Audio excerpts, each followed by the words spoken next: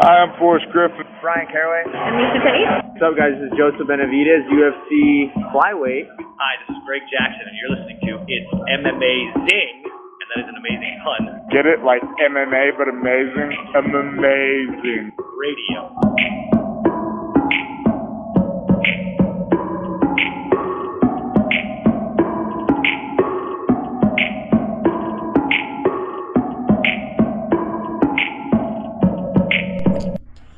Welcome to It's Amazing Radio. I am your host, Dr. Law, and imagine you are so bad at your job that people think, hey, that accused sex trafficker slash minor sex haver, I don't want to use the other word. That guy is making a good point. They should fire you. Happy Kevin McCarthy got shit canned today, folks. I'm Dr. Law, and with me as always, DJ Mark. Sup? Yeah. I was like, great. This is a great lead. Dude, it was a great day. Let me tell you, between that and weird. Let me tell you, the other part where the ex-president judge told him, I pretty much told him, I fucking dare you to tweet something about me again. I double dog dare you. Was pretty much what this dude said to him. Between those two things, it's a great day. Also joining us this week, the legend himself, Lavender Gooms. Hello. As the Brits would say, an happy Tuesday. And I say that because I think this is the first time we've actually had a Tuesday show, if I'm right. I don't think we've ever done that. We're recording on Tuesday. They're listening to it on a Wednesday. But yeah, it's very true. Yeah, the real hardcore fans listen at 11 p.m. when this podcast gets dropped, okay? That's where it's at. Technically, if it's on Tuesday, then hey, then maybe I've been giving Mike a hard time about saying, like, these days. I guess when Mike says it's National Donut Day and there's like an hour left in the day, if someone listens to this podcast as immediately as it drops, Mike is using whatever's the better day to talk about between the day it is or the next day, because sometimes it's National Paperclip Day, and you got a lot of material with National Paperclip Day. All right, unless if it was National Operation Paperclip Day, then be like, oh, that's lit. But if it's just straight up, happy Paperclip Day, get the fuck out of here. What was the name of the paperclip that used to help you write a business letter in Microsoft Word? If we were celebrating that guy, you remember the little fucking Click? What's his name? Maybe Clicky? You know what I'm talking about, right? The little animated dude who used to come on there? Yeah, Clippy. I don't know. Maybe Clippy. Clippy? Yeah, he was a mascot. Yeah, man, you started typing Microsoft Dear Word. and it says, looks like you're trying to write a letter. Do you want some help? No, but thanks for asking, Clippy. Really showing my age here. Mike, sorry to interrupt. Go ahead. No, you're fine. I needed that extra thing. Anyway, normally, as Mark said, I will double dip between Monday and Tuesday, but as today is Tuesday, I'm going to double dip between Tuesday and Wednesday. So I wish you all a happy National Fruit at Work Day, which is the first Tuesday in October. A happy National Boyfriend Day. This one doesn't pertain to you, Mark, as you are a loving and abiding husband. Bobby, Rocio has a few hours to do something nice for you. Jacqueline has about an hour and 45 minutes for myself. I'm expecting something before this podcast is over. So happy National Boyfriend Day for the rest of you out there. And for those of you who will be listening to this tomorrow, October 4th, a happy National Golf Lovers Day. Shout out to Sour Caro. What up? What? Happy National Vodka Day to our Ruskies out there. And to the Popo out there who listens to this podcast, National Coffee with a Cop Day. I don't speak with 5-0, so 1312. 1312. 1312, baby. Mike, there's a very important day you forgot about tomorrow also, baby. It is National Taco Day. Mm-hmm. National Taco Day. Excuse me. I don't think I was fucking done saying my days. Obviously, I was gonna. I forgot about National Taco Day. The other option was I think forgot is a better choice than my hierarchy of days. It was below get some coffee with a cop day. Like it should rank higher than that. You're absolutely right, Bobby. You're You guys absolutely. had this whole thing queued up. Mike wanted you to queue up Taco Day, and I was like, "Wait, was the bit that you forgot?" that Yeah, it was I was Taco wondering what the Day? bit that was, big Mike. joke you We had a lined To whole. be up honest, that you wanted to be team all honest, this fucking Taco Day up for it? To be It was honest, this fell flat. I forgot the bit halfway through. I was like, shit, Okay, I had fair something clever You were lined gonna up, and I slam completely me. forgot about It it. was a whole thing. I was ready to take a bump here, Mike. A verbal bump. I- Okay. I had the bird lined up, and then I completely forgot about it because we took so long to actually start this podcast. I completely forgot. Folks, let's be straight here, okay? We're picking one UFC fight. They're back in this fucking Apex. Mike agreed to talk about Bellator in a few minutes here. This is going to be one of those podcasts. It's going to be a little bit unhinged, okay? Loosey goosey. It's on a Tuesday. Everything's different. It's a wacky world. Club going up Yeah. on a Tuesday. Mark, do me a favor, get a little bit closer to your mic when you're talking in general. You got it.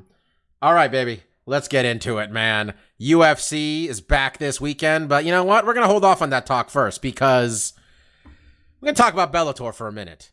And we're also going to talk about my new god, Cedric Doumbe, because that dude went out there with some legend status over at PFL, the PFL cage last weekend. PFL dropped that ball big time, not finding a way to air that in the United States, but shout out to Twitter. We'll get to that shortly. Mark, Bellator, a promotion that has been around, I can't even tell you the year.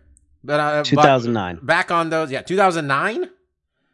2008. First apparently. event was held in 2009. Okay. So, from the time where it was on Fox Sports Latin America, it was on all sorts, every channel in the world at one point. I remember Bellator, right? Back in the Bjorn days. We're now approaching Bellator 300. It's something that honestly should have been an achievement, Mark. But really, there's this big-ass cloud hanging over this whole promotion, this whole company right now, and this whole event. And that is the fact that Viacom is trying to sell this shit. What are your thoughts, man? This thing's 15 years old. We're 300 events in. What do we even make of this at this point? Yeah, I mean, I'll give them props for trying to make 300 an event. They had 4 title fights lined up. Now we found out earlier this week, Bader and who is he going to fight? Linton Vassell. Bit of a bummer. Vassell. That one got slashed. Yeah, fell through, which hurt. That was the main event and an intriguing fight. Kind of a weird fight. 2 light heavyweights fighting at heavyweight. But Linton had moved up to heavyweight and had done pretty well. And Bader obviously has asserted himself really well in that division. So it was a bummer to see that fight fall through and them not to have a replacement for Bader, but there's not a lot of time to find a replacement. So, what we have on the rest of the card, is still a really good card and something, worth, I don't know, celebrating is the right word, but you're right. For like the 300th event, it doesn't seem like it's really getting and for them being around for as long as they have, like that really in itself is the achievement, right? The number of these promotions that have just come and gone in that time. And look, we don't know. I mean, to be clear, they shouldn't keep this as 2 promotions. We can get into that if they ever do sell, if the sale ever goes through with PFL. But like Affliction, Elite XC, Bodog, they're all gone. Everything's gone. And Bellator, just, engine that could, man. 15 years, a long time. I don't know what other promotions have made it that long, short of like Shuto and, Pancrase and stuff. You know what I mean?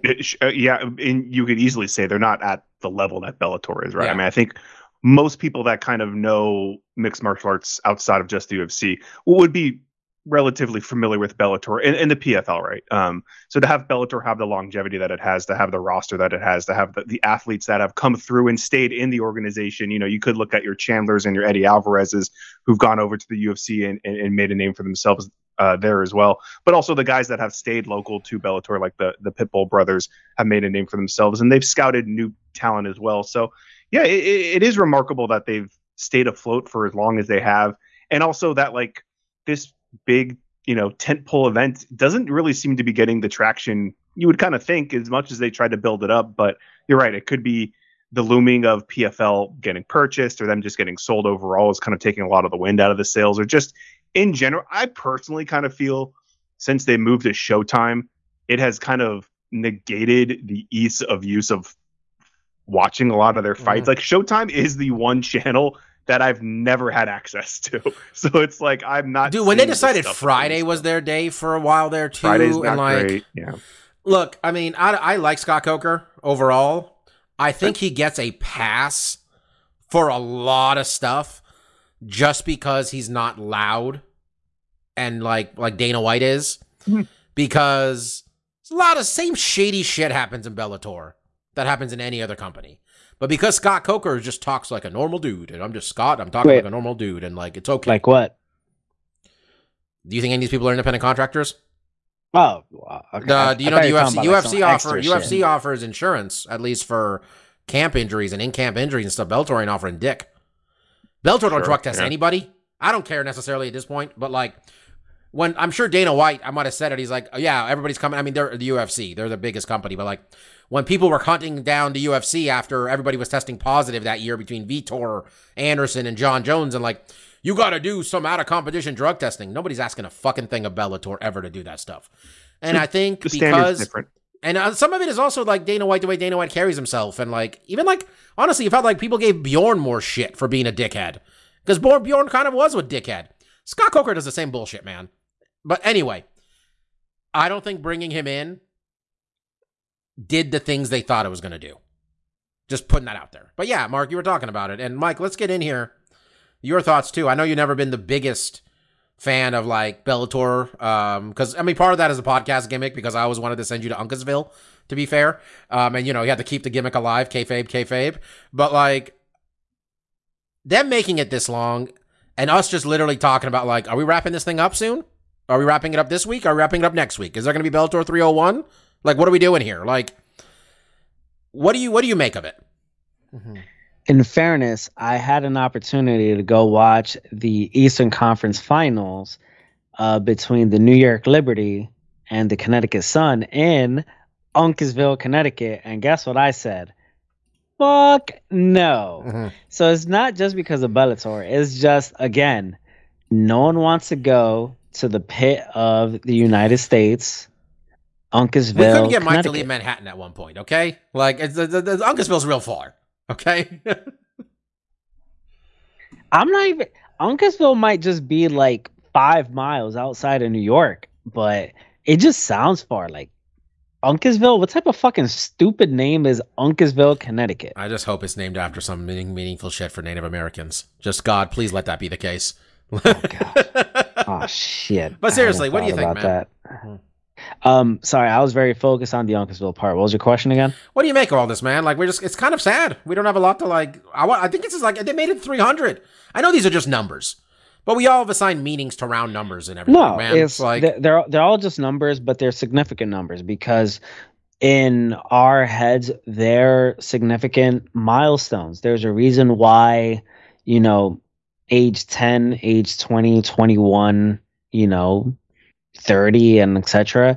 That they're big birthday markers because they're, you know, big divisible numbers and they make for very easy you know, landmarks when it comes to the passage of time. And they should be marking points for you to look back. With the UFC, everyone remembers UFC 100. I wasn't even a UFC fan when UFC 100 came around, but I know that John Jones was on the undercard for that one.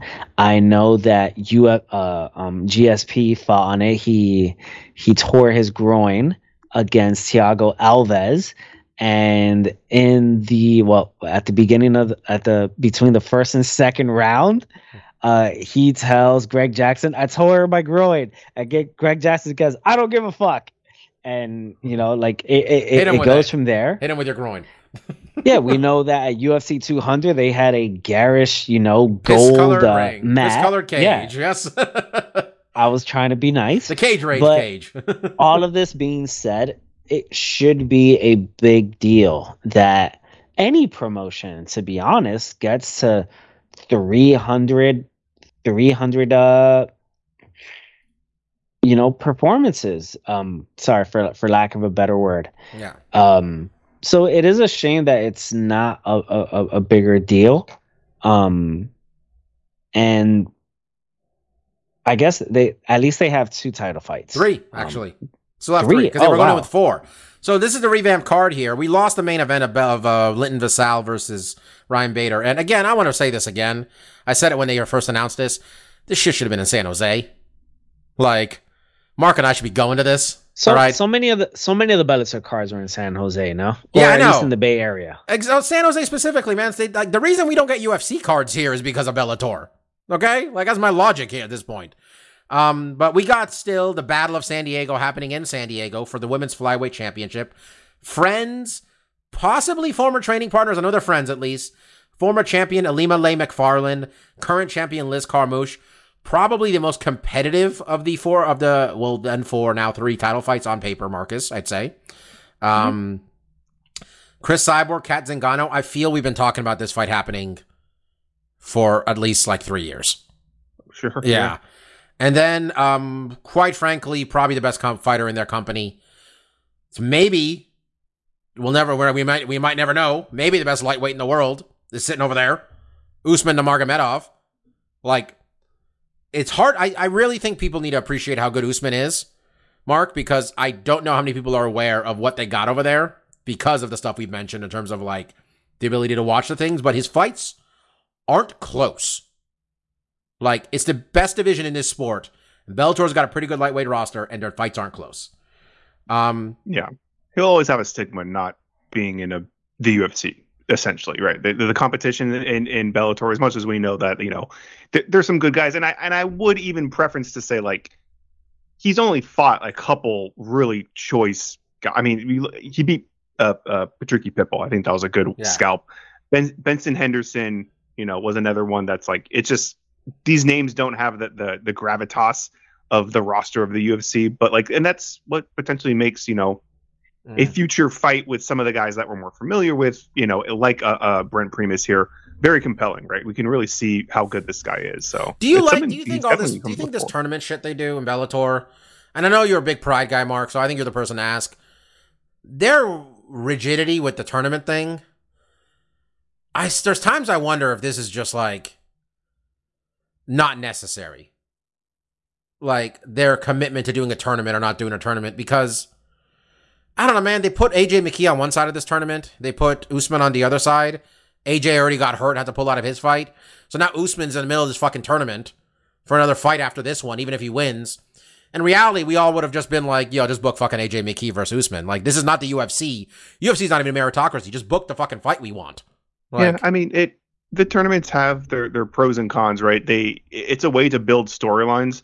And for an organization that, maybe doesn't have as much name value or people aren't as familiar, if they could get someone on board with a tournament and kind of see like, okay, well, this is the narrative, this is the top dog, and he's going after this. And then it builds some kind of, interesting storylines in, but it doesn't always work out the way you want it to, right? You don't always end up with the fights that you want, or certain brackets are weaker. Certain guys can advance and sometimes win tournaments that maybe on paper don't seem like they're the best, and if they were just to fight the best guy after the best guy, they wouldn't maybe be as accomplished as they would. But it is a way to kind of build some recognition with the audience, but the audience has to consume a lot. You have to consume all of these cards and follow along to kind of get that narrative, and that's also a hard pill to swallow. But we do also talk, Bobby, like every week about like, it's hard just to follow in the UFC footsteps, where it is just like, well, let's just match make and let's just try to maybe do a ranking system and, the champion fights the best guys, and you're kind of just following in the UFC footsteps, which I think makes a lot of sense. But there's some, merit to trying to do something different. How well it works out is very debatable, right? Like, PFL has a very interesting system with all the points. And then we talk about every week, and we're going to talk about a little bit later, ONE FC has all these different rule variants where they have kickboxing, Muay Thai, grappling, and mixed martial arts. So it's good to try something new, but it doesn't always land the way you want it to. And I think that's kind of what we're seeing in Bellator, is like, are these tournaments really garnering the viewership? It's just Mike, are you still there? Because I lost your video. Yeah, I'm still here. Okay. Mike, in my opinion, I think we understand what Bellator does generally is like get a bunch of aging UFC fighters, try to convince people it's still 2008, and like maybe you pick up watching these other guys while you're there for Ryan Bader and Chael Sonnen and, Matt Mitrione and all these guys, all these also rans they've had over the years.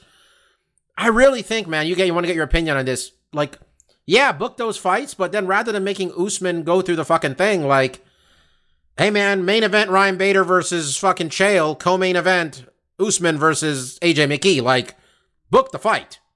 Don't make us watch Ryan Bader versus Chael, and then 3 fights Usman needs to get to the one we want. You know what I'm saying? Wait, so are you saying that the retread UFC guys should be the main events? I'm not even saying main event or not main event. I'm just saying, like, if you're going to use the UFC, I'm saying it's fine using these old dudes, as annoyed as I've been with it, but, like, asking people to, like, I think you got to work on it for, like, this is like a one-off pop. Like, you're trying to work for one pop, right? Like, rather than, like, build this thing up, I think they got to recognize, I mean, now it doesn't matter. They're going to get bought, but, like, I think it would have been smarter just to be like, hey, man, let's book the best matchup we can with these guys that we built ourselves. Well, I mean, Bob, let me... Well, I'm wrong. Mark, just in fairness, just because you used him as an example, Ryan Bader was their champion. Yeah, that's not the best example. But so not the best example. I know what you're trying to say, Fedor. but yeah. Fedor and fucking Czech Congo, for example. You know, like... You know, it's...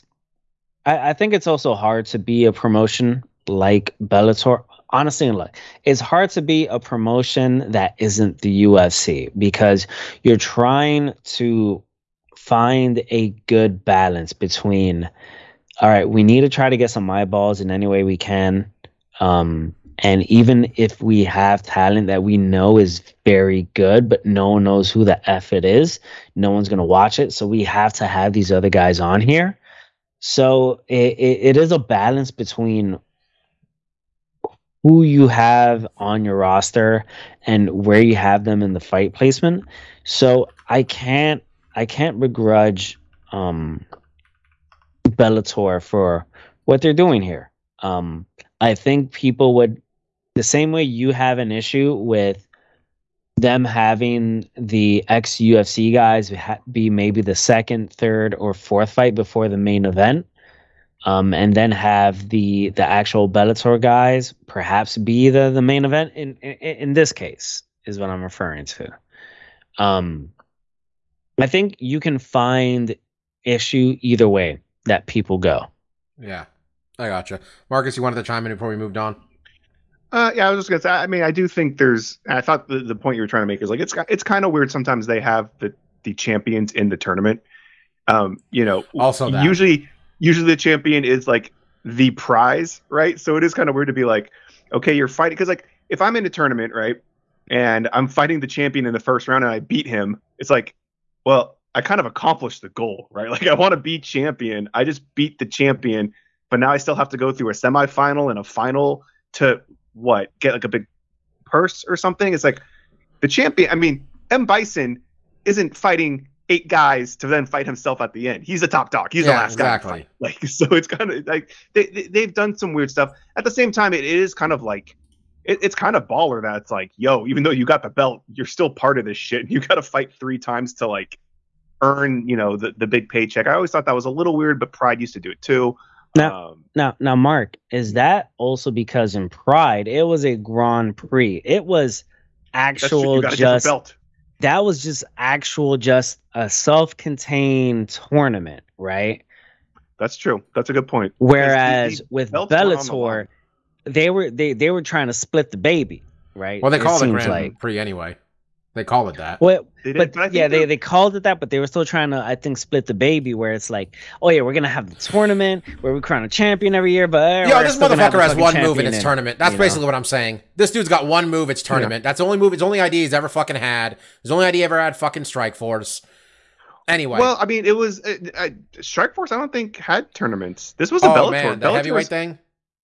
Oh, you're right. That was the last thing he ever did, and it ended the whole fucking promotion. But I mean, but to be fair, Bellator on event 1 was tournament, and it's always been tournament. Yeah, so I literally saw someone say the most interesting thing in MMA right now is what's Scott Coker going to do next, and I'm like, what's he going to do? Go take over another company that gets sold 4 years later? Like, what did he do? Do some tournaments. Yeah, okay.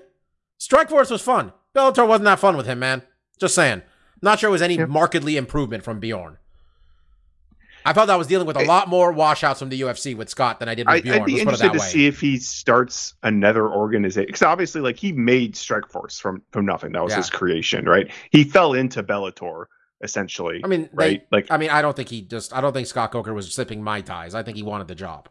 Like, I think he sought the job out. Like, would he start another? I'm kind of interested to see him start a fresh promotion. I mean, honestly, Bjorn potentially. Rebney selling to Viacom and not thinking they were going to replace him with Scott Coker was fucking just like a level of naivete that's insane to me, by the way. But I wouldn't say it's the most interesting thing. Yeah, no, I don't care what Scott Coker does. If he continues on, we kind of know the anything they've ever asked Scott Coker, he's like, I'll get back to you on that one. Yeah. All right, Mark mentioned ONE FC. Fucking love ONE FC, man. Their Asian Dana's a prick too, Chaudhry. I saw him talking about the amateur hour that is the UFC, and I'm like, all right, bro. All right, calm down. Calm down. All right. It's just, you had a good night. All right. You had a good night. They did have a good night, though. Stamp Fairtex rules. I love Stamp Fairtex. She is a superstar for that company.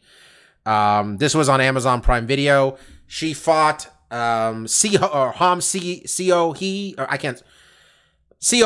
what we used to call her in the UFC, all right? Yeah. Hamderley is what we like to call her. Hamderley, okay? They were supposed to be fighting for the women's interim atomweight title. I recommend, if anybody's got some time, either watch the video essay or the Players Tribune article that Angela Lee wrote about mental health and how her sister committed suicide, Victoria Lee, who was a one fighter. And then how Angela mentioned herself, that she herself had one time contemplated it. So it was, the impression was she was going to be at this event, that she might be coming back to, fight the winner. And then apparently then at the event, she went into the cage and announced her retirement. I don't think people who are just learning what ONE is in post-Amazon deal, Mark, necessarily realize how big of a deal Angela was for ONE when that company first started. Like, she was their champion when she was like 20 or something. She's 27 now. And like, there were CNN articles being written about her when she was that young, when she won that title. Like, she has a 2,700-day title reign in this company. It's like 7 years, I think, 8 years. So, her stepping down, and look, this is MMA. Who really ever retires, we don't know. But she was a really big star for them. Yeah, given the circumstances and what she was dealing with. And I don't think her brother, who is still the bantamweight or featherweight champion for the men's side, Christian, don't think he's retiring, or he hasn't made a comment yet about that. Angela, she's got kids, she kind of, I think it really, people grieve however they grieve, and, all the more power to them. But everything she wrote and everything she said, if you want to watch the video version of her Players Tribune article, it's really a good listen, or, read, quite frankly. But it turns out, as I was mentioning, Stamp Fairtex and Hamderley were both told the day before, and there's video of this, where Angela sat down with each of them and said, hey, I don't want you to be surprised, but I'm going to retire tomorrow, so you're fighting for the full championship. And I guess her and Stamp are friends, so that was a really sweet moment. And not that her and Ham are enemies, but Stamp and her are just closer. Stamp is a 3-weight world champion, or 3-sport world champion now, who is the first person, I guess, I don't know, Chaudhry says words. We don't know if they're true or not. But she is the atomweight champion. She won, I'm assuming, their Muay Thai belt. And she did. She won their Muay Thai atomweight title and their kickboxing atomweight title. I'm not super clear on the difference in the rules between their kickboxing and Muay Thai divisions, to be honest, at this point. No elbows and stuff, yeah. That sounds about right. She's super young, man. She's 25. People fucking love her. Like, she's a superstar. She comes out, she dances. She has like a specific dance she does. The crowd's all fucking into it. ONE does that thing that Pride used to do also at the beginning of the events, where everybody comes out and they announce all the, there's a lot of patent. Huge fucking pop. Huge pop. And I think ONE has a really good product, man. They have a really good product. Yeah. There's times with the jiu-jitsu stuff that I'm just like, I wish there wasn't a decision, but then I wonder if we would just be there all night to get like a winner or something like that, like to determine a winner or something. I think the grappling stuff is the hardest to consume. Like, if someone's really good, I can appreciate it, but I'm not. I've watched a lot of MMA, and I just don't think I know. I'm picking up more of it, but I don't think I can appreciate it as well as I do the other ones. Sure. I mean, and when you look at the rest of their events, because a lot of the events they have will be almost all kickboxing, Muay Thai, and maybe like a couple MMA fights.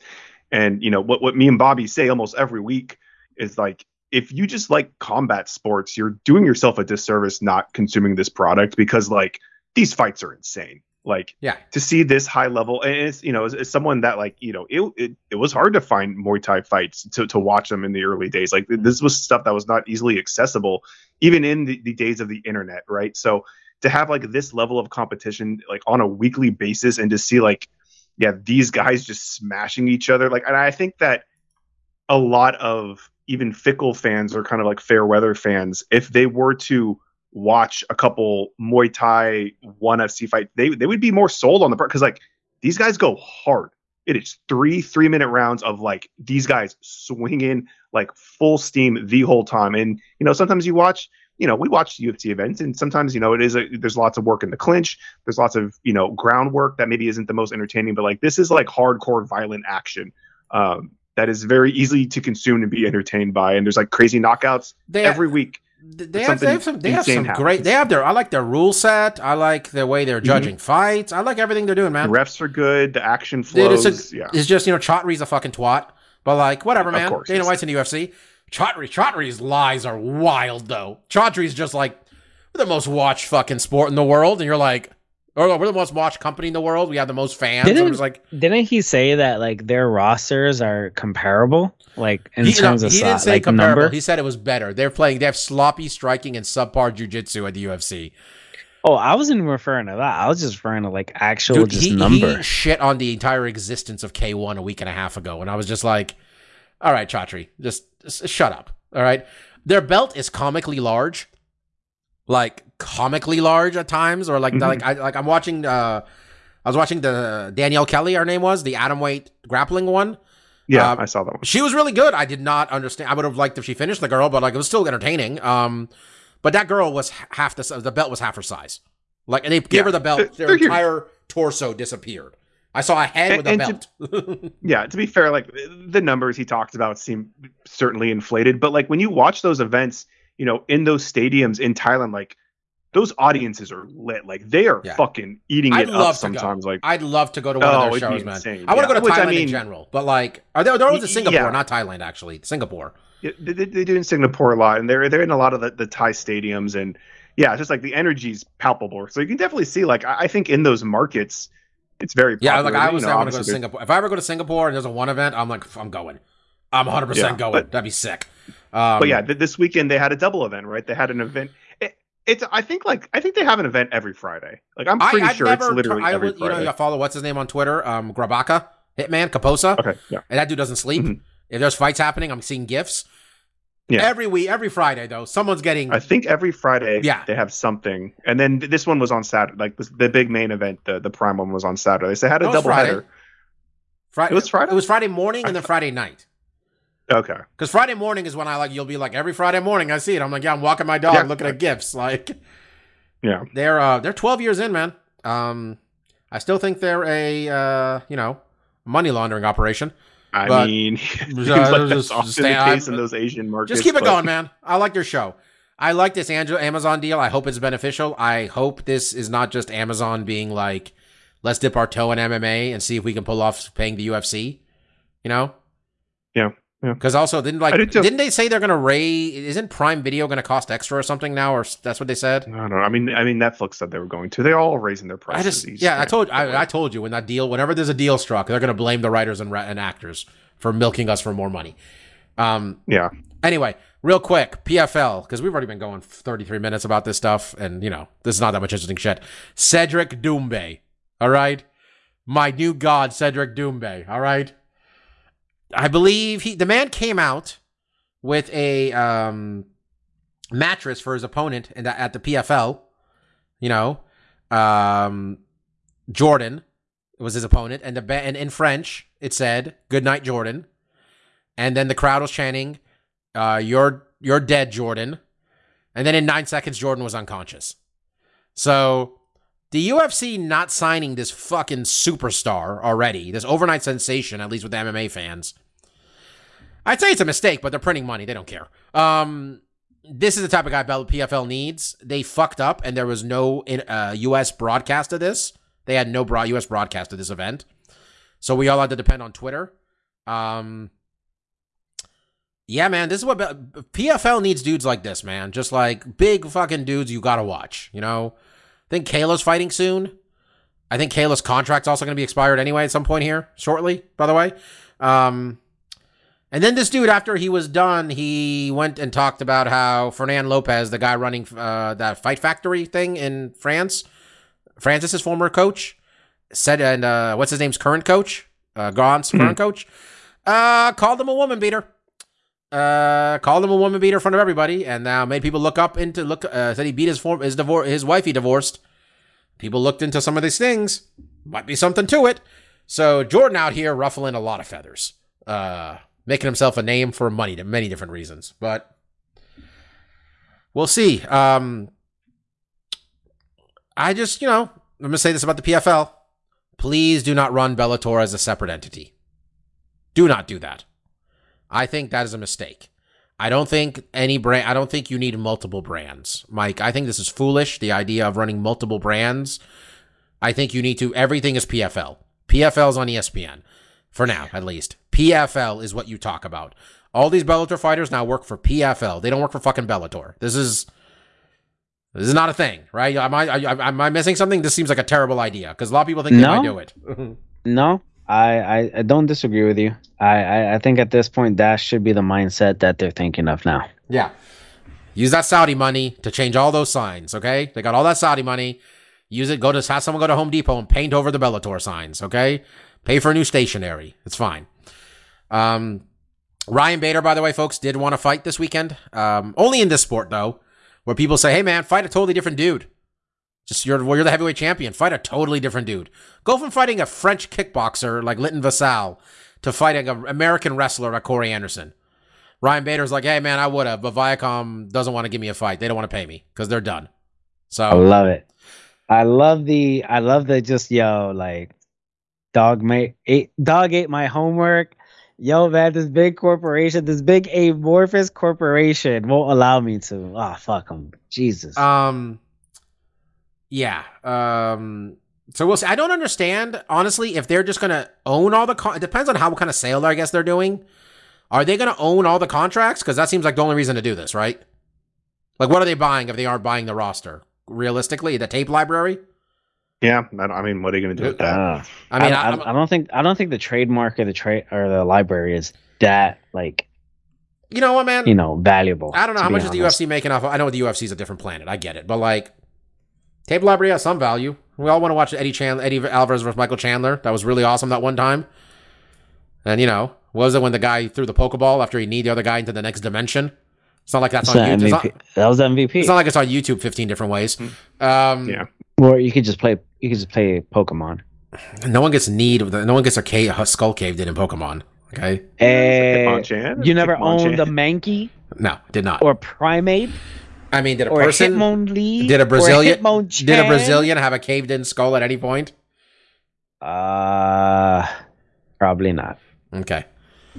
There's gonna be some more Pokemon talk and stuff we like. Mike knows where it's going. Man got real sad. Real sad at the bar. Real sad. We'll get to that. Okay, let's just pick this fight. I think that was it, right, guys? Let's just pick this fight. Yeah. Let's talk about this UFC card. Yeah. UFC is back at the Apex, because why the fuck wouldn't they? They raised prices on those Apex tickets too, man. It's up to $1,800. Headlined by a fight between Grant Dawson and King Bobby Green, favorite of this podcast. Favorite of this podcast, not from the betting odds, though. No, people don't think you're going to win. People don't going to be one. And a certain person in this podcast, let's not give it away. Let's call him Mark P. No. M. Paris. Wow. M. Paris. That's who did it. Sure. Mark was, I was trying to make a Simpsons joke. Mark was like, yeah, that betting line sounds about right. Mike, why don't you tell us the current standings, and then we'll talk about this fight and the betting odds. I can do that. I am barely up at 56-33. Mark and Chalk are right behind at 55-34. And you are not that far behind the rest of us at 53-36, Bobby. So I'm 3 back? Yes. Okay. Well, we're running out of time, though. We got 3 months, so... You know what, Bobby. You know what? Stop your shit. Oh no, not for you to win. For me to catch. You've been on your you've been on your shit for like 3 months now. Well, you know what? Before it was, it's so far ahead. Yeah. You know what? I don't sound like that. Honestly, what you just said now was actually very sensible, but I'm just done with your shit, Bobby. My man's got a bunch of like gold moons under his eyelids right now, and I'm supposed to take anything he says seriously. Okay. Well, it's because like I was starting to feel like I'll go fuck yourself with your world championship belt. Let me tell you, this belt is going nowhere until you guys pay me the 2/3 of it that I did. Wait, have we not paid you for the belt? I don't think so. I feel like we have. I don't know, man. I don't think so. We gotta look at the It's Amazing finances. But anyway, in regards to the gold things under my eyes, as you mentioned, I was starting to feel a little bit of pressure, just behind my eyes. So, I'm starting to do some self-care to make sure that I don't continue feeling that pressure. It's all good. Fair enough. All right. Betting odds, you said, Mike. Sorry, as you were giving us the odds, the standings. I gave you that Grant Dawson was the favorite. I think he was like a minus 400 favorite so like Bobby Green's like plus 300. Yeah, why, dude? What's it called? Failing me sometimes, man. Like I can't find like a best fight odds, man. I just went to the UFC website. Oh, geez, just bear down there. -4 BetMGM minus 450 to plus 325. That's a big line, man. I know we all like Grant Dawson and think the kid's the future and all, but all right, yeah, I got Grant Dawson. He got one loss, and it was in 2016. So, got Grant Dawson. Mark? That's enough for me. Yeah, Mike, I'm assuming you do too. Mark, you? Yeah. Yeah. He beat fucking Ismagulov. Okay, I love Ismagulov. All right, I can't doubt him now. Everything on paper it leans his way. He's younger. Except experience, right? Bobby Green has a lot of experience. Bobby Green is a pretty crafty veteran. We've just seen him get out grappled before, and you kind of think Grant Dawson's going to be able to do that. Like Grant has shown that he could wrestle with the best of them. He can wrestle with the best strikers, so people that are dangerous on the stand-up, which I think probably is Bobby's best bet, is to try to catch him standing. Bobby has a unique, unorthodox style standing up. Maybe he's going to try to catch him with something there. And also because of how he fights with his hands down, he's potentially going to be prepared to try to defend takedowns a little bit better than some of his opponents. But like Grant Dawson, he hasn't been tapped out since 2009. Is he getting tapped out? Yeah, I don't think so. I think it's going to go decision. I think he's going to get. I could see a TKO where he's just able to dominate, get his back, kind of like Islam did to a degree, where he's going to be able to find a dominant position and just rain down enough punches where Bobby won't quit. And he'll, when the referee stops it, he'll be like, "Yo, I could still, I'm fine." His punches what the fuck, or whatever. What the fuck move? Like, what the fuck? I could have kept going. That seems like appropriate. Yeah. Yep. I just like that this is his 6th fight since last February. I remember a time where Bobby was fighting once a year, and it was a lot of chaos. Yeah. And man, Bobby Green is I saw that he was making like 180 and 180. I think was the last one that it was like he disclosed his pay. He let himself get disclosed. Isn't bad. If Bobby Green's getting, let's say it's escalating a little bit, so maybe like 185, 190, whatever it was, maybe it's a little bit more than last time. Sure, he's main event here. Good for him, man. He's gonna get a little bit more from that shitty Venom deal. I was about to say Reebok, but same thing. Mm-hmm. So Bobby gets out of this with 200 something grand. Yeah, Bobby has been fighting well. I know he's got some bunch of losses, but he's losing to people like Drew Dober and Islam Makhachev. Yeah, these are tough guys. I know all the people he's losing to. Let's put it that way. Yeah. Mm-hmm. So. And Mike, you're on the cane. You're taking on Grant Dawson also, right? We mentioned. That is correct. Yeah, this is not a bad card though, honestly, in terms of names, but in terms of one-sidedness, it reminds me of I mentioned this earlier today, to Mark. It's like a pro wrestling Saturday morning fight, like a card where it's just let's book the jobbers against real people. Half these guys are already in the ring. Yeah. We don't know who they are. Yeah. They already got their tights on. We didn't get Man, I really thought Abdul Razak Al Hassan was going to be something. And he fights very recklessly, though, for the love of God. Man's got 12 wins, and all 12 are by knockout, though. Joe Bodybags Pfeiffer, though, like him. That's an interesting one. I think someone's going to go out in that one.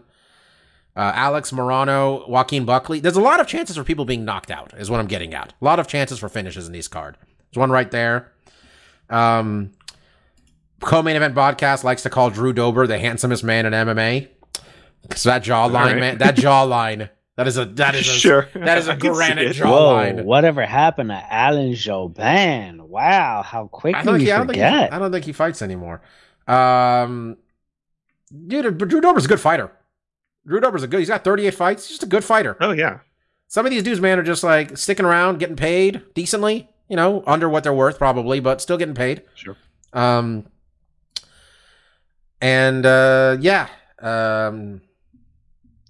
Just putting this out there because Tony Ferguson was in the news today because he gave an interview and he seemed like he was on top of it. If the UFC insists on this dude fighting, UFC 300 versus Jim Miller. That's the last one. Okay? Just putting that out. I just had that thought. Let's just see how he looks with Pat. Speaking of Jim Miller, I heard his walkout song outside of a UFC event the other day. Creedence Clearwater Revival? Is that whatever the name of the song is? He comes with Bad Moon Rising. Whatever. He comes with the Bad Moon Rising. Bad Moon Rising, yeah. I'm like, oh shit, that's my shit. And I remember the person I was with was like, what are you talking about? Like, yo, Jim Miller song. I mean, in fairness, that's she was like, what does that mean? I'm like, all right, forget it. I mean, some people might just associate it as just like Creedence Clearwater Revival. They are like they were they're pretty popular. They did Fortunate Son, for the love of God. Are they as famous as Jim Miller? Way more famous than Jim Miller. More so. Way more famous. Granted, everybody who probably knows him is like 45 and above, mostly. Exactly. Yeah, they're old as dirt. But yes. I'm one of those people who listen to old music, but still. I beg to differ. They're more famous than Jim Miller. It's not like Mike. When I say it's not even a debate, it's not even a fucking debate. I don't think anybody knows. It's a debate. I think less. It's a debate. I think in terms of the current MMA fan landscape too, I think less than 40% know who Jim Miller is. How many people know who Badwater Revival is? Creedence Clearwater Revival? Everybody over the age of 45. How many people over the age of 45 are there? I guarantee there's more people under the age of 45 we gotta stop. Than over. We gotta stop. Those people under don't know Jim Miller either. Okay. I think that's all we got, right, Mark? Was anything else we wanted to hit this week before we do? Nothing too crazy.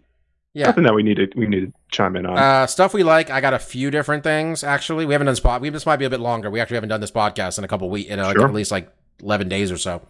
First one, I promise Pokemon talk. Days, I think. I promise Pokemon talk. Man, a couple weeks ago I was visiting Mike. Thank you again for letting me stay at your house, man. Appreciate it as always. Of course. Anytime you want, Bob. Thank you. Appreciate it. As well, Mark. Hung out with Miss Jacqueline, really? Mike's girlfriend. Great to see her. Great to see Phil. Great to see our friend Sal. Saw some other friends, Hillary and Peter. It's great. Mike fell asleep on their couch momentarily on and off while we were trying to watch football. I was reminded, man, of because I lived there. I lived in the East Coast with you guys, obviously. It's how we're friends. Man, watching football is so much better on the West Coast. It is so late. It's so late when football ends, man. Especially on Thursday nights. And you know what? You're so lucky you didn't have to experience another UFC card on the East Coast. We got out so late. Just saying. We got out so late when we went to that UFC card. I think I told you, Mark. It was 1:30, and we're I know. I'm like, what are we doing out here? I can't imagine. And I'm like, are we taking the train? You're like, fuck no. What are you talking? Are you crazy? And I'm like, okay. But yeah, I hung out with Mike. We went and got some good food. You should go to Momofuku, by the way, people. Just putting it out there. Very good. I ended up at a karaoke bar. That karaoke song list was 18 deep. But somebody put on that list, and it wasn't Mike. Somebody put the Pokemon theme song. Okay. Well, there you go. It's a classic. And I remember thinking, are we really going to be here for 18 songs? Yes, we fucking were. Okay. We were there for at least 18 songs. I drink a lot of whiskey. This bar, though, they're like, hey, who requested the song? They need the person who requested the song to get the mic, right? Because people will request songs and then just leave. The person who requested... Which, to be honest, Bob, was a little weird considering that to request a song there, you actually had to pay for the song beforehand. Yeah. So that would make me think, yo, fuck it. Like, if I'm gonna request a song, I'm gonna be here for the song. It's But like then again, it's like either the guy was drunk or trolling that did it, is what I gotta think. It's the only two options, right? Like, so anyway, comes time for the Pokemon song. Mike's ready to fucking go. Because I'm Mike knows, ready to Mike go. doesn't need the lyrics. Mike knows the I words. I do not. And then the guy's like, who requested this song? And Mike should have lied. In fairness, should've. granted, we were a lot of whiskeys in. I was drinking whiskey. was. Were you drinking whiskey too? I was drinking a combination of whiskeys. I drank a vodka at one point, There was a and lot of then stuff happening. to taper off, I went with beers because it's like I gotta drive tomorrow. Yeah, there was a heavy pour, and Mike's like, "Hey man, I will sing it. I didn't pick it, but I will sing it." And the guy's just like, "Nah, man, we can't do that. Like, we have a policy here, yada yada." The guy felt so bad, Mark, that he apologized to Mike through our friend Phil to be like, "Hey man, tell your friend I'm really sorry. Like, we just got to keep it going. We have so many songs on the list, and the guy who requested is not here. Other people who are here. We got to get to their song." Sure. So, Mike, let me okay. tell you though, that was a real moment of sadness. Mike and I also went out So there you on didn't stage. get to sing the song? No, they went to the I next did song. not. Oh, okay. Well, he should. By be the way, fucking people that go to sad. karaoke, I think I got some criticisms here. Mike might be on board here. One, if you're going through some stuff emotionally, one song. Okay? I don't need to hear you singing Tony Braxton and the fucking song that about Princess Diana dying, and then like two other fucking love songs. Like, I get it, man. Things happened. One song. Two. Yeah, that one guy who had like 5 songs, and Oh boy. yeah, he was running the gamut of emotions when it came to his karaoke songs, because some of them were no, not some of them. One of them was a little cheery, the rest were just like different levels of depression. Dude could sing too, which is my next thing coming in a second here, but I'm just like, there's a lot of women in this bar, man. Maybe sing something a little bit happier. They might be intrigued by the guy who can sing. That's the other thing. If you can sing, get the fuck out of here. That's the other one, You yeah. singing in karaoke. That's what I was going all to say. right? No ringers. Get the hell out of here with your actual on-tune ass. Yeah. Okay? Remember Kick rocks. you and me went up there and died singing Hakuna Matata? And right That's before right. that, though, What a wonderful phrase. this person before us went up there singing like she was fucking Whitney Houston. And we're just like, yo, we got to follow this? Like, what's happening here? Anyway, There's no worries. excellent trip. Other one I want to mention, as this is I'm the one to talk about wrestling. I watched the AEW pay-per-view WrestleDream, which was a Antonio Inoki tribute show of sorts. But honestly, had a really bunch of cool shit going on. I appreciate about AEW, and I think this might also be, Mike, the result of the fact that they charge actual money for their pay-per-views. It's not just a subscription thing. That they really feel the need to like fucking come through on pay-per-view. Because I don't think I've watched an AEW pay-per-view yet. Where at the end I was just like, no, that was okay. Every one of them has been like, that was a good fucking show. It was a good, like the criticism I always have is just like, all right, we probably could have cut a match or two, but that was a really good, it was too long maybe, but it was a really good show. This was no different. They did this at the Climate Pledge Arena in Seattle, Washington. People might know it as the Key Arena. Mark and I actually went to a UFC event there. With Benson Henderson and Nate Diaz. Benson beat Nate's ass for 25 minutes. Very depressing. Pulled a toothpick out of his mouth. Toothpick out of his mouth. It was the first one where he did that. This card, though, really good. MJF is so over. He's so over. MJF rules. Such a good wrestler. Kid's so talented. His match was great. Shibata and Mike's least favorite wrestler, Eddie Kingston, just hit each other for 10 minutes. Just hitting each other. That was fun. Julia Hart, homegrown talent of AEW's, Mike, she's gotten quite good, actually. Really good, embracing her gimmick. Her and Statlander had a great match. There was plenty of like mixed tags matches and shit tag matches that were fun, like the Young Bucks and the Lucha Brothers and the Ass Boys, and that was fun. And the 6-man with the Don Callis family with Jericho, Omega, and Bushi was fun. There was 3 things that really stood out in this thing. 3 matches. 1, whose house? Fucking Swerve's house. And it really was Swerve's house. Swerve Strickland in Seattle, in his element, whooping Hangman's ass while Prince Nana, with the best dance moves in AEW, this, maybe not true. They got Daniel Garcia also, Mike. It's hard to say. Prince Nana is great, though. Prince Nana dancing all over the Key Arena was pretty great. Swerve getting the biggest win of his career. To see him being world champion. He's talking about being the first black world champion in AEW. I think it's him. Thought it was going to be Keith Lee for a while. Think Swerve's ahead of him. Bryan Danielson and Zack Sabre Jr. I think, Mark, you should watch this, given your affinity for Zack Sabre Jr. This was the exact type of match I thought that you would like. And earlier in the evening, fan favorite of the podcast, Josh Barnett, wrestled in AEW. I did not expect that. You know, Josh Barnett had a little quick 10-minute match with Claudio. Yeah, you showed me that. I thoroughly enjoyed it. Yeah.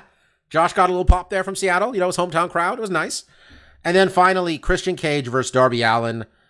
It's 2 out of 3 falls. I have not seen someone take a body slam on the steel steps before. And by on the steel steps, Mark, I mean on the actual steps part, not the top. Yeah, he threw him imagine. Off the apron. Someone's got to talk to this kid. He's like 150 pounds. He's going to end up like Jeff Hardy. On the fucking thing. They ripped the ring apart. He went on the boards. Christian Cage is doing the best work of his career, at least for the parts I remember. And then, in probably the worst kept secret going around these days, Edge debuted in AEW, aka Adam Copeland. Whoever at WWE fucked up and didn't trademark Rated R Superstar, though, not great. That you let that just go. Just putting that out there. Probably should have kept that nickname. That's a good point. Okay. A lot of people thought AEW needed a bit of a jolt after they lost CM Punk. AEW kind of running the same gimmick that Bellator you think would, which is get some of these older or former, maybe not necessarily all of them old, but like Edge is old. Get some of these former WWE wrestlers in there to draw attention to the boys like Darby Allin, the boys like, Ricky Starks, the boys like Wheeler Yuta. So Edge was a big for them, man. And Edge apparently was not happy with only working the 10 contracted wrestling matches a year he had for WWE. And we also had heard before he came back to WWE, he was quite open about this, that he talked to AEW before he made his in-ring return back in 21, I think. So Edge doing things the right way, which is, I'm a businessman, I'm an independent contractor, I'm going to go who pays me the most amount of money. Got WWE to open back up the fucking Brinks truck to go there instead of AEW back in 21. Apparently, this one, he was creatively stifled a little bit and, only working 10 matches a year. It's not a lot. Did he really only work 10 matches a year? He was only contracted for 10. I don't know how much they wanted him at this point. WWE seems to want a lot of these old dudes for the purpose of, like, let's get that big pop, He obviously has a greater value to AEW in the sense that, like, they can use him the way that, like, Sting is used and Christian Cage, and they have a way of, AEW does a really good job, I think, as call the criticisms you can give AEW, they do a good job of using these older, more established talent to make these younger dudes. They do a really good job of that. Bryan Danielson has made it his mission to make Ricky Starks, and I think he did. So, Christian Cage is on fire. And apparently, Edge's little daughter told him, I think you should go have fun with Uncle Jay, that's Christian. So, as someone who grew up with Edge and Christian being my favorite tag team, my girlfriend goes, you always just rooted for the bad guys? I'm like, well, not always, but often. Edge and Christian were my favorite tag team. I hope, and I'm sure it's not going to happen immediately, given the way Edge debuted, which was kind of confronting Christian. I hope the way he goes out, I hope the way they both go out is with, the return of E&C. A few 5-second poses. Maybe Christian comes out wearing those absurd over-the-head sunglasses he used to have back in the 2000s. Not sure if you ever saw those. It literally went over the scalp. No ears. This is sunglasses, just over the top. But yeah, it was a good pay-per-view, as usual. They had a good pay-per-view. I think they're going to be on Max anyway in the next, in the next 5 months anyway, ultimately. But I talked a lot. That's what I got this week, Went to New York. Watched AEW. I also went to Mexico. Get some tacos if you go to Mexico. That's what I got. Mike, what do you got? I don't have too much, to be honest. I will continue on with a theme I think I've had over the last month and a half. And I watched another installment in the Conjuring universe, in that I watched the Nun. My girlfriend and I watched it this past Sunday. It was good. It was enjoyable. Um, One thing I've appreciated about the Conjuring franchise that I told my girlfriend is that the movies are like 90 minutes long. They're not long at all. And I think the exact words I told her were, they do not fuck around. It's like they give you like maybe two little subtle scares or like, ooh, all right, well, we're building up just slightly. And then it's bam, we're pulling you out of the bed like by your fucking ankles. It's amazing. Great movie. Highly enjoy it. I'm not sure what the next movie is in the Conjuring franchise. I think it's Annabelle Comes Home. Uh, I think we might watch it before next Monday, so I'll give you an update. So there's a whole ass universe. It's not just Conjuring 1, Conjuring 2, shit like that. There's like a cinematic universe going.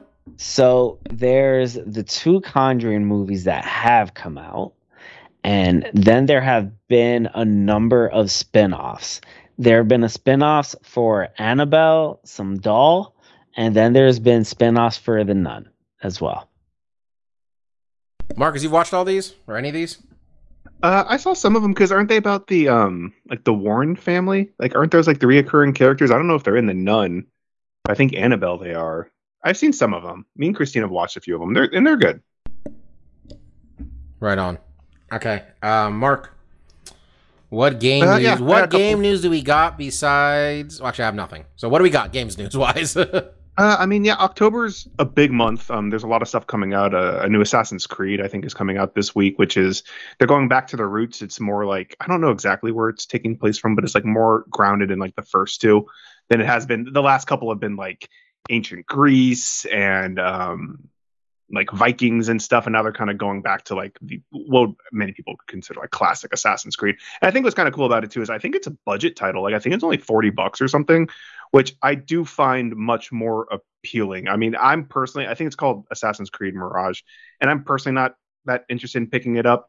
But when I heard like, oh, $40, like, well, I think that's a good price point. You know, if you're not going to do a whole like, oh, this is a whole new kind of like timeline kind of thing, going back to the roots, I think that seems like a fair price. In the coming weeks, there's going to be a lot more. Obviously, Spider-Man comes out later in the month. Mario comes out later in the month. Had a big update to Cyberpunk that a lot of people are jazzed about. But mostly for me, there hasn't been a lot of game stuff going on. I mean, I'm still playing Baldur's Gate, which has been really fun. But there's been some life stuff going on, which is going to be the last thing I talk about that has made it hard to get gaming time in. But I did make some time to read up on some comics, or at least one comic that I picked up when I was in San Luis Obispo. That was called Murder Falcon, and this was from Darren Warren Johnson. So I actually talked about Darren Warren Johnson a couple months ago when I randomly stumbled upon a graphic novel called Do a Powerbomb, and instantly fell in love with it. One of the best comics I read. And now that I read Murder Falcon, I need to start reading that. I know you need to read it because I want to read it. I know, I realize that. It's all good because like this is someone like I'm going to read all his shit. Like I don't have my finger on the pulse of a lot of people, but like sometimes you come across like certain artists or story writer or something, and it's like, oh, this guy's working on a different level. Like he draws and does his own stories, and in both Do a Powerbomb and now Murder Falcon, you see this dichotomy of where, like, on the surface, it's just cool ass shit. Like, Do a Powerbomb is about pro wrestling, and it's done so fucking well. Just the action and like the way he draws, the way he like, I love his style, but also like there's also an emotional bend to all of his stories so far that I've read, and I've only read Murder Falcon and Do a Powerbomb, but each one has like an emotional kind of grip to it. So it's not just like, oh, this is some cool ass shit. It's like, oh, here's some cool ass shit, and then here's some emotional drama bedded into it to really get you invested. So like the basic premise of Murder Falcon is like this guy can summon this anamorphic falcon dude that has like mechanical arm that fights monsters, right? And there's monsters, chaos monsters are coming into Earth, and he has to defend the Earth. But it's really about like this dude dealing with cancer, and basically that he's going to die, and that even though his life is kind of hopeless, like he's still like has that willpower and bravery to like scream into the void and kind of like make himself heard or try to make an impact or something. Extremely like one again, just like so fucking cool. Like just like the art style and like the stuff that happens in the comic is just like he's getting his little band together and they all get like these cool little animals. It's like it's something like I'm reading this and like, man, this would make such a good fucking like movie or cartoon or animated show because it's just like it reminded me of a lot of Scott Pilgrim where it's just like it's out there. It's just really fucking fun and cool. And then obviously like the emotional grip of it is like really impactful too. So now that I've read these two, it's like I also ended up buying he did a story for Wonder Woman that I also got when I was in San Luis Obispo that I haven't read yet.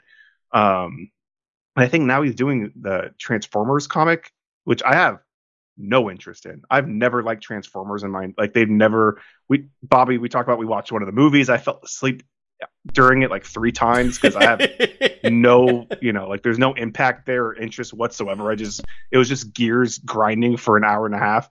But like it's like 2.5 hours. Yeah, long ass movies. But like this dude's something special, like he really is kind of doing something different in the comic landscape. So like I'm buying up all his stuff and collecting all of it now because it's like he also did a Beta Ray Bill for Marvel. He just has such a unique voice and style that like I totally recommend. Murder Falcon, Do a Powerbomb. Those are the ones I read so far, but like this dude's fantastic. I really love his work. Also, randomly over the last 2 weeks, stumbled upon some random comedian on YouTube called Shane Smith. White guy, glasses, completely tatted up. I don't know. I kept getting him on my feed, and I was like, oh, let's give him a shot. I think he has like 3 30-minute specials.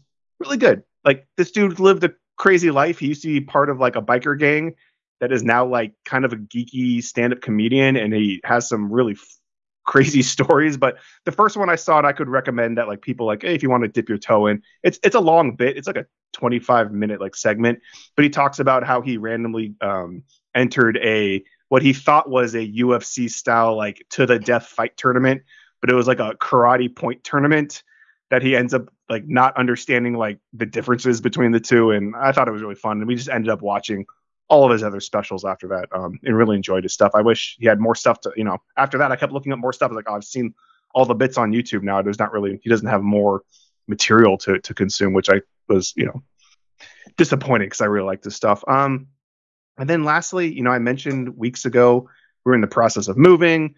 We're finally moved. We're out of the old place. We're in the new place. I see that carpet, moving. Baby. Yeah. I mean, Mike knows because he did a huge move on his place. Like, it's just such a hassle, like trying to, pack everything and the planning and trying to, changing addresses and bills and doing all this stuff. You kind of just work up for it for months, and it just feels good to finally be done with the old place. Now we're in the new place. Then we can start unpacking and kind of making this new place, the new home. They still give you those good, sweet coupons with the USPS change of address form. Give you like I did some of it. I was like none okay. of them. Huh? Like you never used any of those, dude. Hey man, you got that Bed Bath. Well, Bed Bath & Beyond's not a thing anymore, is it? But like that was useful. I think that's the one I clipped, and I was like, those stores even exist. Well, one time they gave an Amazon one. I think that went away quick though, because I was just like, I'm gonna abuse this.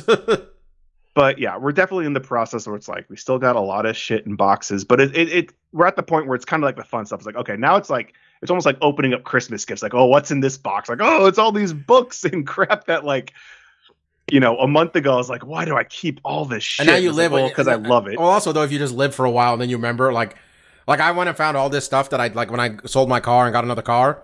I took all this, I took everything and took it to my apartment. I had this big like container full of stuff. And then I forgot about it. Then I saw it the other day and I was just like, so I've just been driving this car now for 5 months with this other stuff not existing. Why did I have all this stuff at times? Like, oh yeah, why do you have it? Stuff. It's like I haven't used it in the last 3 years. Like, should I really hold on to it? But like me and Christine, we love our dumb shit. Like we buy lots of you need a storage knickknacks and freaking books on books and the thing is, it's a hassle to pack them up and to unpack them. But books like, are so the heavy. reality is like, we moved. I remember we moved when Mike and I first year of law school, we lived different places, and then we came back in the summer just to move. And like all the stuff, we'd put it in my apartment because my lease actually went a year. All the other boys' lease expired after like 9 months. Remember that thing, Mike? Yes. And we had and then like our moving truck, they just didn't have our moving truck. So we just filled my Toyota Highlander up about 8 times and drove like the 5 blocks to the new place. And I remember when Mike got to the box of just books and Mike was just like, Yo, fuck you. What is this? Why'd you put all the books in one? Never again. Don't you do that. Don't put all the books in one box. It's fucking terrible. You learned that quick. Because you can fit a lot of books in a box. Oh, but there's You're filling a box, you're like, man, you can fit a lot of books in this box. And then you try to lift that box, like, holy shit. Oh my God, I made like a 60-pound box. This is horrible. Yeah. But yeah, so we're in that process, but it feels good. We're now it's like, okay, there's still work to be done, but like it's starting to feel like home. It's an upgrade too. Like sometimes you move and it's like, we had to move to a smaller place, or it's not quite as nice as where you were before or something. But it's an upgrade from where we were before, so it's definitely been good stuff. So feels good. A lot of that pressure's off. There's still a lot to do, but yeah, we're over the tough part. So hell yeah. Okay. Think we're done till next week. Next week we're going to be previewing. We see if Bellator still a company. That'll be a weekly check-in. We're going to preview yet another Apex card, because why not? $1,800 a ticket for the 60 seats or whatever they're selling. Pretty goddamn sick main event. Just in terms of action. Sadiq Youssef versus Edson Barboza. Then, man, does it fall off a cliff. Irina Alexieva versus Melissa Dickinson. That cannot be the real co-main event. Vivian Araujo versus Jennifer Maia might be the co-main event. Man, they're really punishing Michelle Pereira for missing weight so badly. They're going to send his ass to the middle of an Apex card. It's rough, Mark. It's rough. Life ain't easy. Yeah. Christian Rodriguez. You beat up, what's his name, right? You beat up Raul Rosas Jr. You know, he went back on pay-per-view. You're middle of a fucking, middle of an Apex card. What are you going to do? All right. Until next week. I was Dr. Law. That was Lavender Gooms, and that was DJ Mark. Hey, one of us might be the next Speaker of the House. We'll see if only two of us are here next week. Probably not. You know what? Mark's got the best chance. It's a Republican one. He's got the best chance. He's got the best chance. Mike's got no chance. I don't got much of a chance either, quite frankly. I could pull like a Tim Scott. Mike's just gonna talk about all the times he's been to Utah. Please. Yo, that makes me half a Republican right there. There we go. All right, guys. Thank you so much for listening. Stay safe out there. Go get your booster shot. Fuck it. Why not? Hey? Maybe? No? Anyway. Peace out. See ya. Yeah, I got my booster shot this weekend, and let me tell you something. That shit whooped my ass. Did you do just the booster, or did you do the flu shot just also? The booster. You didn't go double up like Jacqueline did? No, because I couldn't find my insurance card, and I didn't want to spend $70 on the flu shot. That's fair. I'm doubling up on Thursday. Man, I just giving advice here because, Travis Kelce out there doing Pfizer commercials. Got Taylor Swift, Maybe I'll get rich too. Already got a girlfriend, but hell, maybe I'll get a commercial, Might work out. Never know. Anyway, fucking theme song's over. See you guys later. Peace out.